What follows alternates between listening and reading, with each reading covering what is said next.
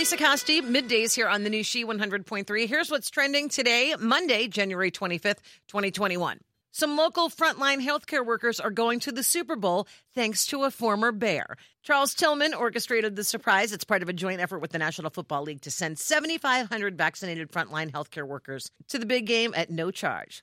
So congratulations, folks at Advocate Aurora Health, and thanks for all you do.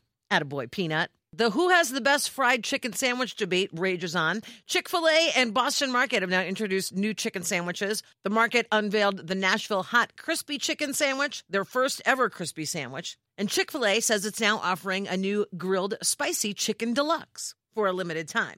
And there's exciting news for Harry Potter fans. There's going to be a TV series coming out. The project is still in an exploratory phase. No writers or talent have been hired yet for the project. When it is complete, we'll be able to see it on HBO Max. And that's what's trending for today. Have a great one, stay warm, and be safe on the roads with all the snow.